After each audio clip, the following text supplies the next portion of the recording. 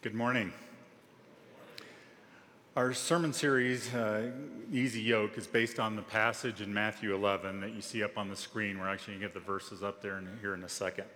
It says, "Come to me, all you who are weary and burdened, and I will give you rest. Take my yoke upon you and learn from me, for I am gentle and humble in heart, and you will find rest for your souls. For my yoke is easy and my burden is light." Now, what I happen to be learning from Jesus right now comes from a racial reconciliation group that I've been a part of this summer. But I don't feel adequately equipped to explain what Jesus has been teaching me this area because I'm right in the middle of it and I haven't had time to process it yet.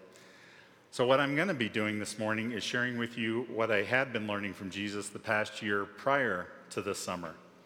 And by the way, if you're interested in joining a racial reconciliation group and exploring how your faith and race relations in the United States should affect one another, there'll be an opportunity for you to do so in the upcoming weeks. Just keep an eye and ear out for the announcements about how to join a racial reconciliation group. The first thing that strikes me about these verses in Matthew 11 is it seems to me that Jesus picked the wrong word. Wouldn't it have made more sense for Jesus to have said, "Come to me, all you who are weary and burdened, and I will give you rest. Climb into my hammock." If I need rest, I think I would have preferred the offer of a hammock to the offer of a yoke. I mean, after all, a yoke is an instrument of work. But I suppose that may have been part of the point Jesus was trying to make. And once I get past the fact that Jesus offers a yoke and not a hammock, the second thing that strikes me about this passage is what it says about my position in relationship to Jesus. Usually when we think of following Jesus, we think of him out ahead, blazing the trail, us desperately trying to follow along in his footsteps, trying to match them. And that's a good metaphor at times, but that's not the picture that Jesus is painting here with his words in Matthew 11. In this passage, he pictures himself and me linked together in a yoke like two oxen or some other work animals. In this metaphor, it's our close proximity to one another and the partnership that Jesus is offering that's being emphasized. And what I've been learning for the past year or so has to do with my relationship with Jesus. And you've probably forgotten about it, but remember when the coronavirus shut everything down? You've all forgotten about that by now, right? When Governor Polis' stay-at-home order took effect over a year ago at the end of March 2020, I, like so many other people, stopped going to work. My job doing security at a school was no longer needed as the students and the teachers all went online and stayed at home. So with that extra time, I decided to pull a book off my shelf that had been very helpful to me years ago and reread it. That book was Knowing the Face of God by Tim Stafford. That's the original version on the left, and on the right's the revised version. The original subtitle was The Search for a Personal Relationship with God. But when a revised version came out several years later, the subtitle was changed to Deepening Your Personal Relationship with God. Now, I'm going to be talking about this book for the next couple of minutes, but first I want to point out I'm only talking about it to provide some context for my answering the question, what am I learning from Jesus? My purpose today is not to convince you how great this book is or how great an author Tim Stafford is. My purpose is to share what I've been learning from Jesus about my relationship with him and with God. It just so happens that Jesus used this book to teach me some of these things. So Knowing the Face of God first came out in the summer of 1986. I had just finished my second year in seminary. And before that, I had just completed my bachelor's degree with a Bible major. So when Knowing the Face of God first came out, I'd been learning a ton of information about God for the previous 4 years. The reason I fell in love with this book back then was because it integrated all that knowledge about God with what it meant to know God personally. Somewhere in my life, just as has happened in the history of the Christian church, knowing God and knowing about God had branched out and separated from one another. So knowing about God is called theology. Back in 1986, when I first read this book, I'd been getting a lot of theology from college and seminary classes. Knowing God is having a personal relationship with him. Historically, that has been referred to as piety, or perhaps a more familiar word for you might be spirituality. Back in 1986, I had already had 14 years of experience of knowing God. Both my parents had been followers of Jesus from before when I was born. I was in church most every Sunday of my life, and I cannot remember a time when I did not know that Jesus was God's Son, come in the flesh, and that he died on the cross to forgive the sins of the world.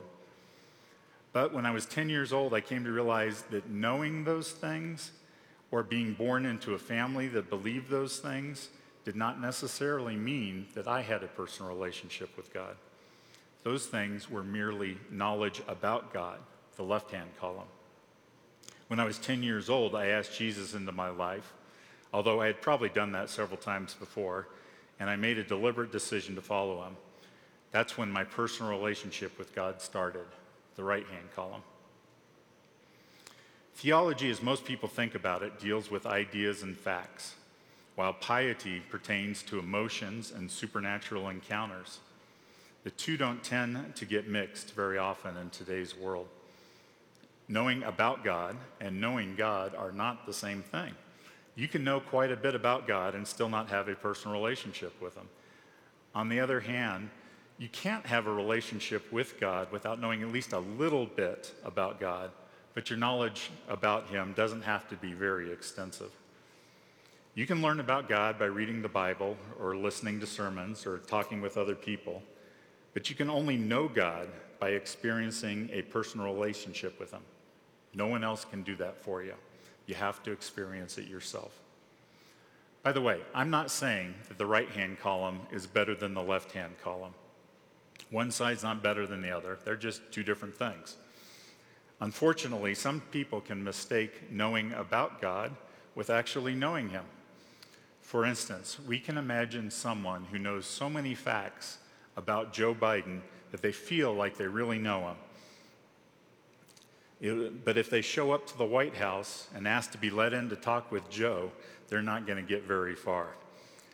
As I was saying earlier, I think the reason the book Knowing the Face of God resonated with me as a 24-year-old was the way it seamlessly wove these two columns, theology and piety, together. 34 years later, when I picked it up again in 2020, I remembered how much I enjoyed and had learned from the book the first time I read it.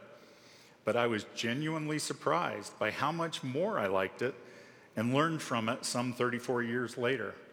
Those extra 34 years of learning knowledge about God and those extra 34 years of walking with God had proven to me just how true this book is.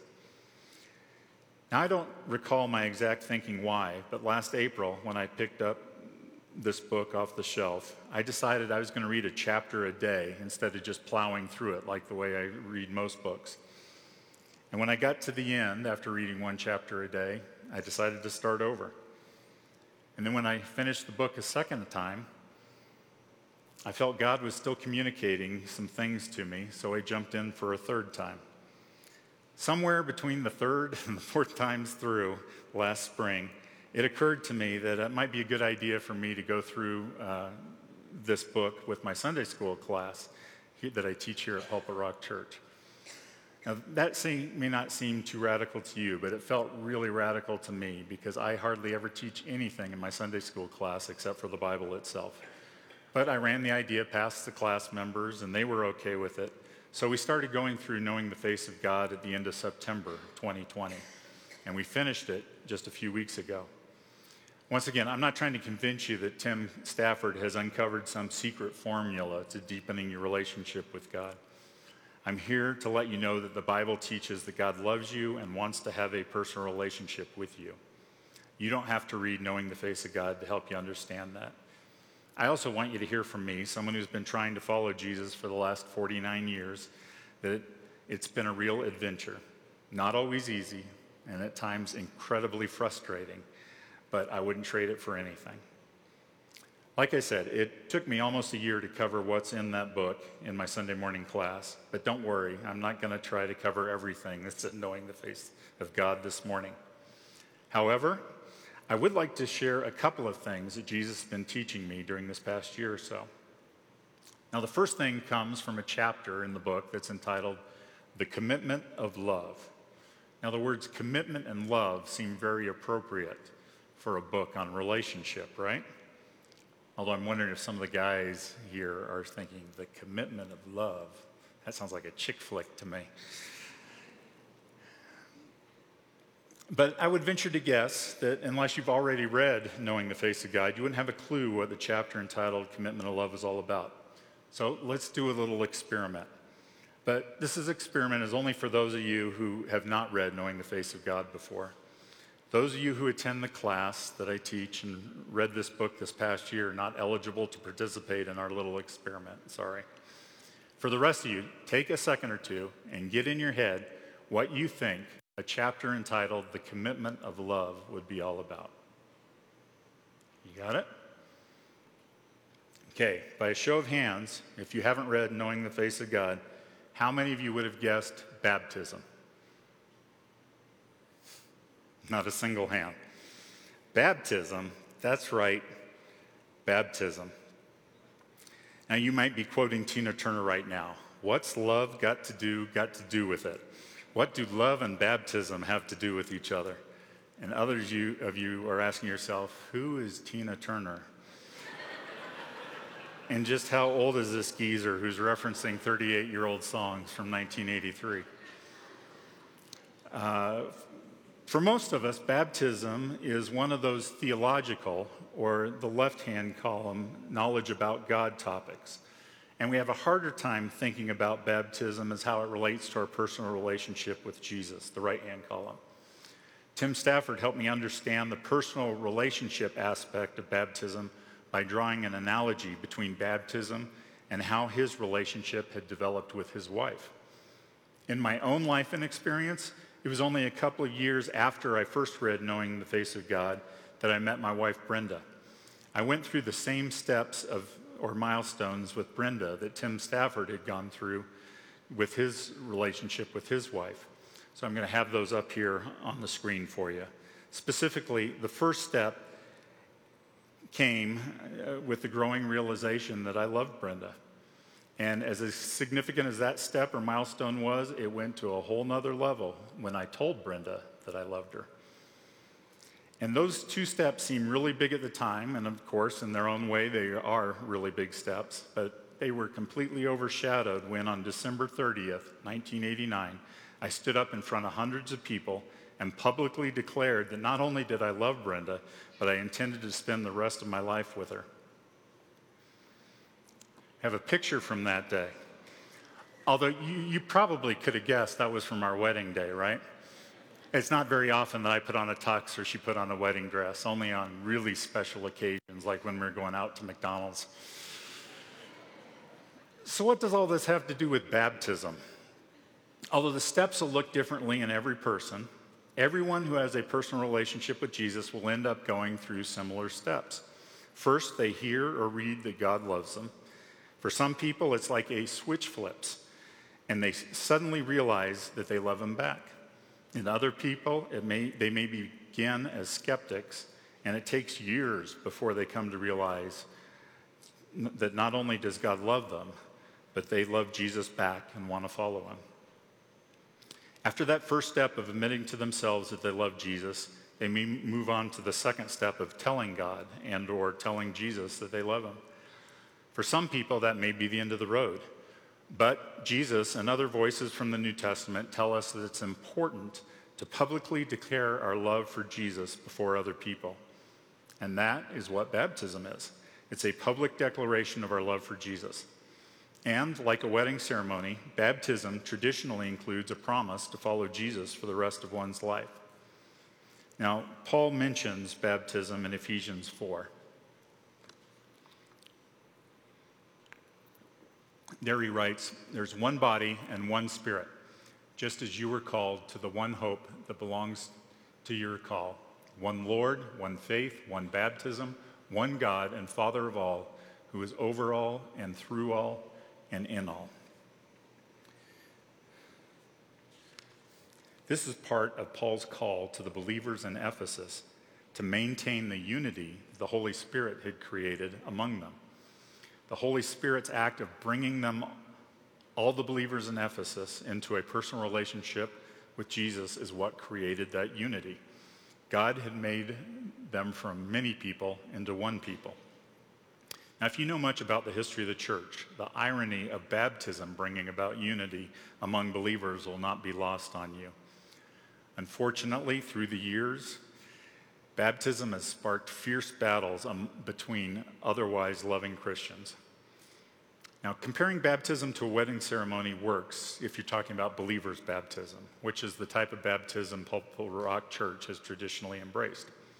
However, much, and in fact, the majority of the rest of the universal church has not followed the practice of believers' baptism, but has instead practiced infant baptism.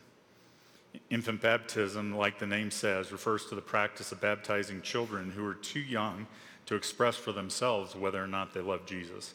It's baptizing children, usually infants, who are too young to commit to following Jesus for the rest of their lives. It would appear then that baptism is something that divides Christians, not unifies them.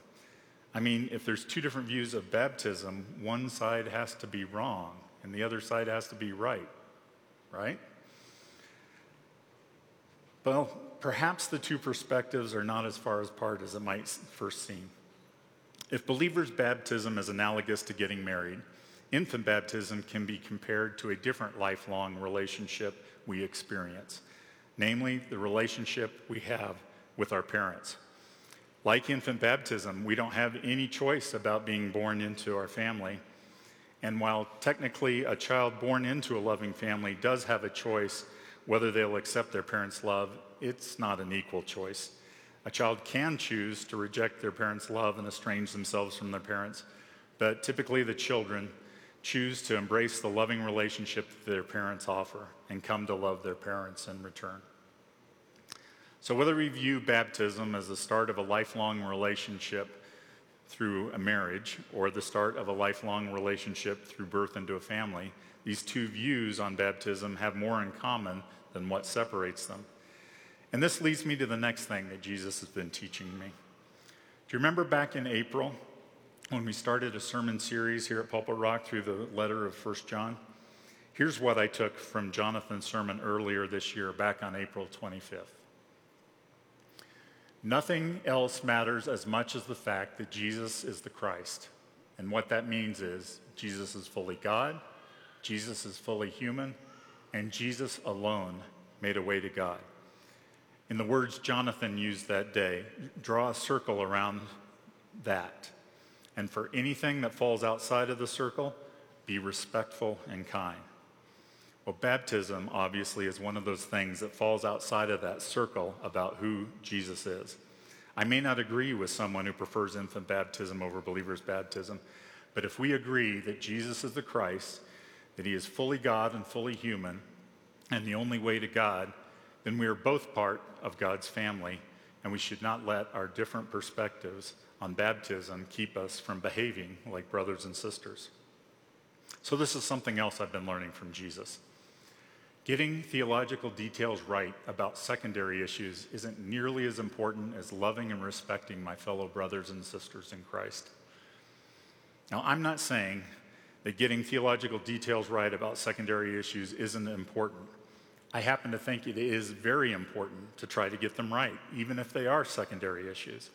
I'm just saying that in getting it right comes in second place when compared to the importance of loving and respecting my fellow believers.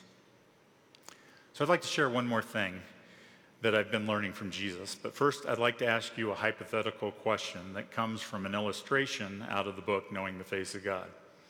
Suppose you're 16 years old and practicing basketball at a hoop set up in your driveway. You're all alone shooting baskets when an angel appears to you and proclaims, "Do not be afraid. I bring you good news. In just a couple of years, you're going to win Rookie of the Year in the NBA, or if you're female, the WNBA." The angel continues, "You will go on to be regarded as one of the greatest basketball players of all time." Now, suppose the angel convinces you that this promise is absolutely true and that it is going to happen no matter what you do. Here's my hypothetical question. Will you now practice basketball more or less than you had before?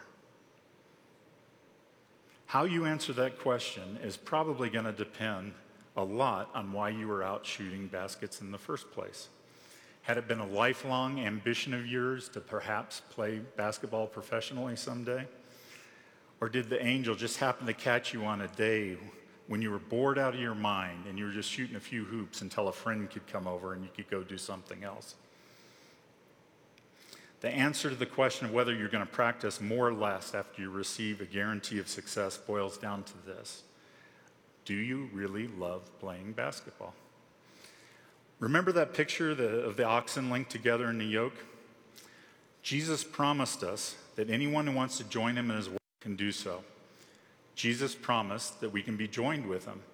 We can be in a personal relationship with him.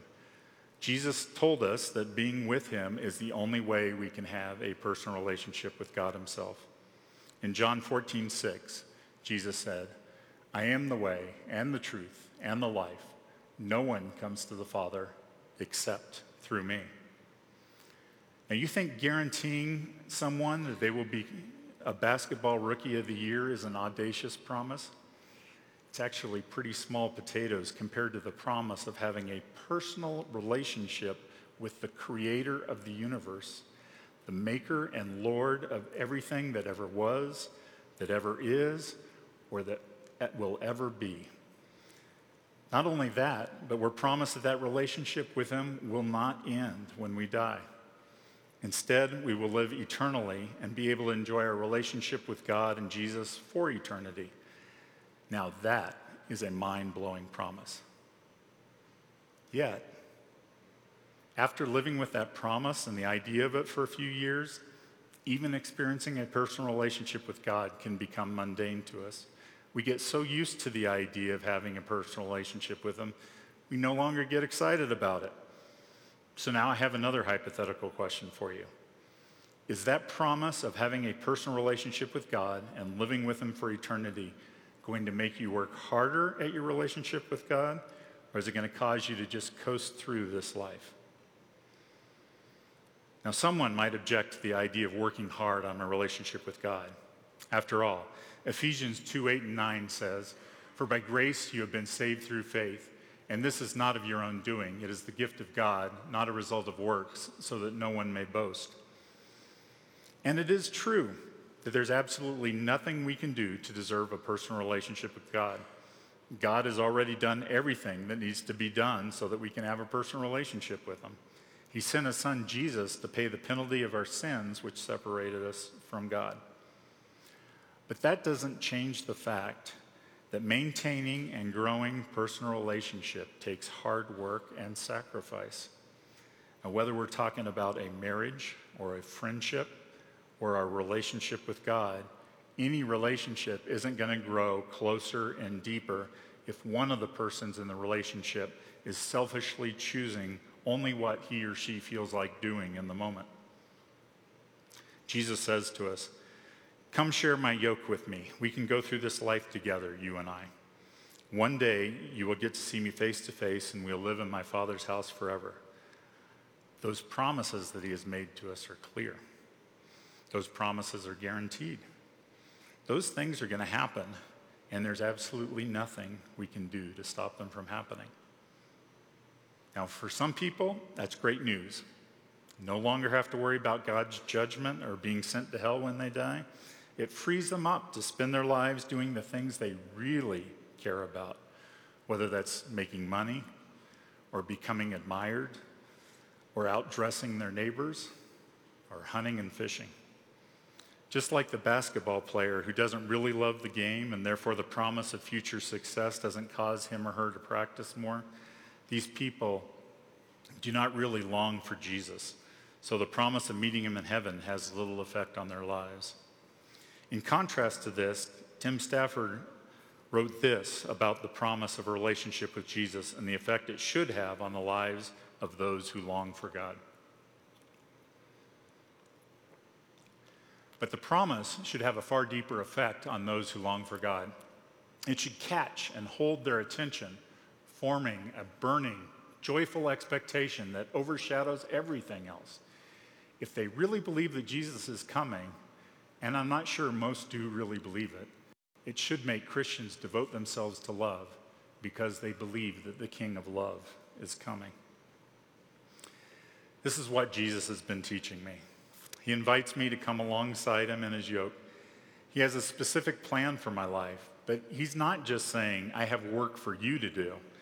He's saying, I will be there alongside you, helping you accomplish what I have planned for you. But getting the work done is not even the most important thing. The most important thing is simply being side by side with Jesus, getting to know him better and better. The thing that Jesus promises me and you is himself. The Apostle Paul, near the end of his life, shared this same perspective. He wrote in the letter to the Philippians, "Indeed, I count everything as loss because of the surpassing worth of knowing Christ Jesus my Lord.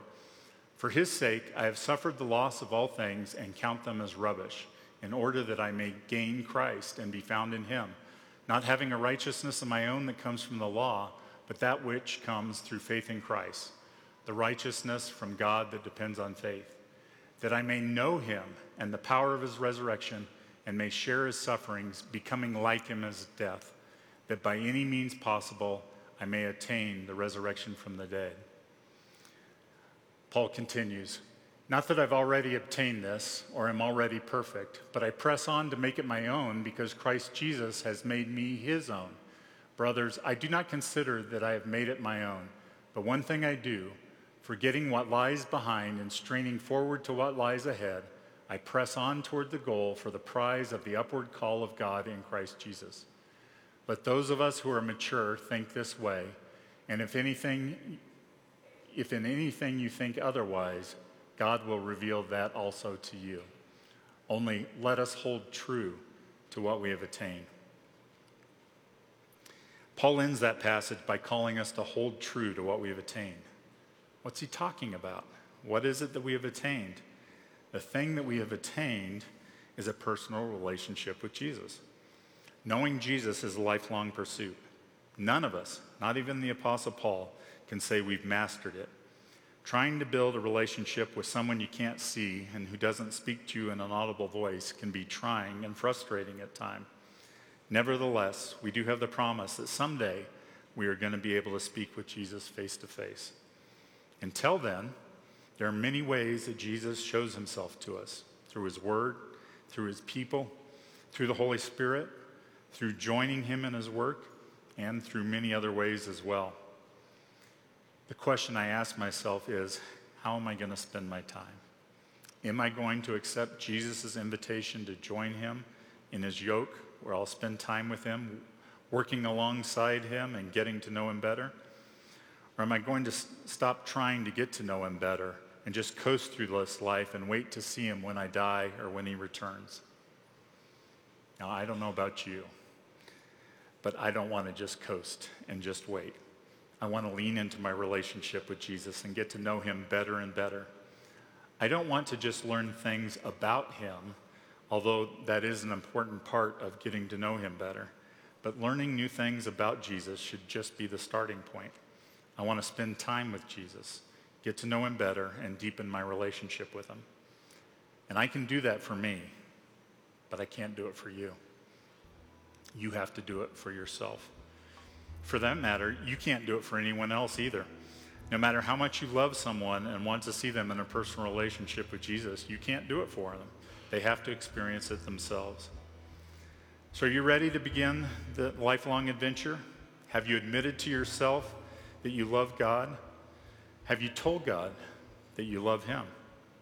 And for those of us who have begun a relationship with God, does the promise that we'll one day see him face to face simply free us up to spend our time and energy on our own pursuits apart from him?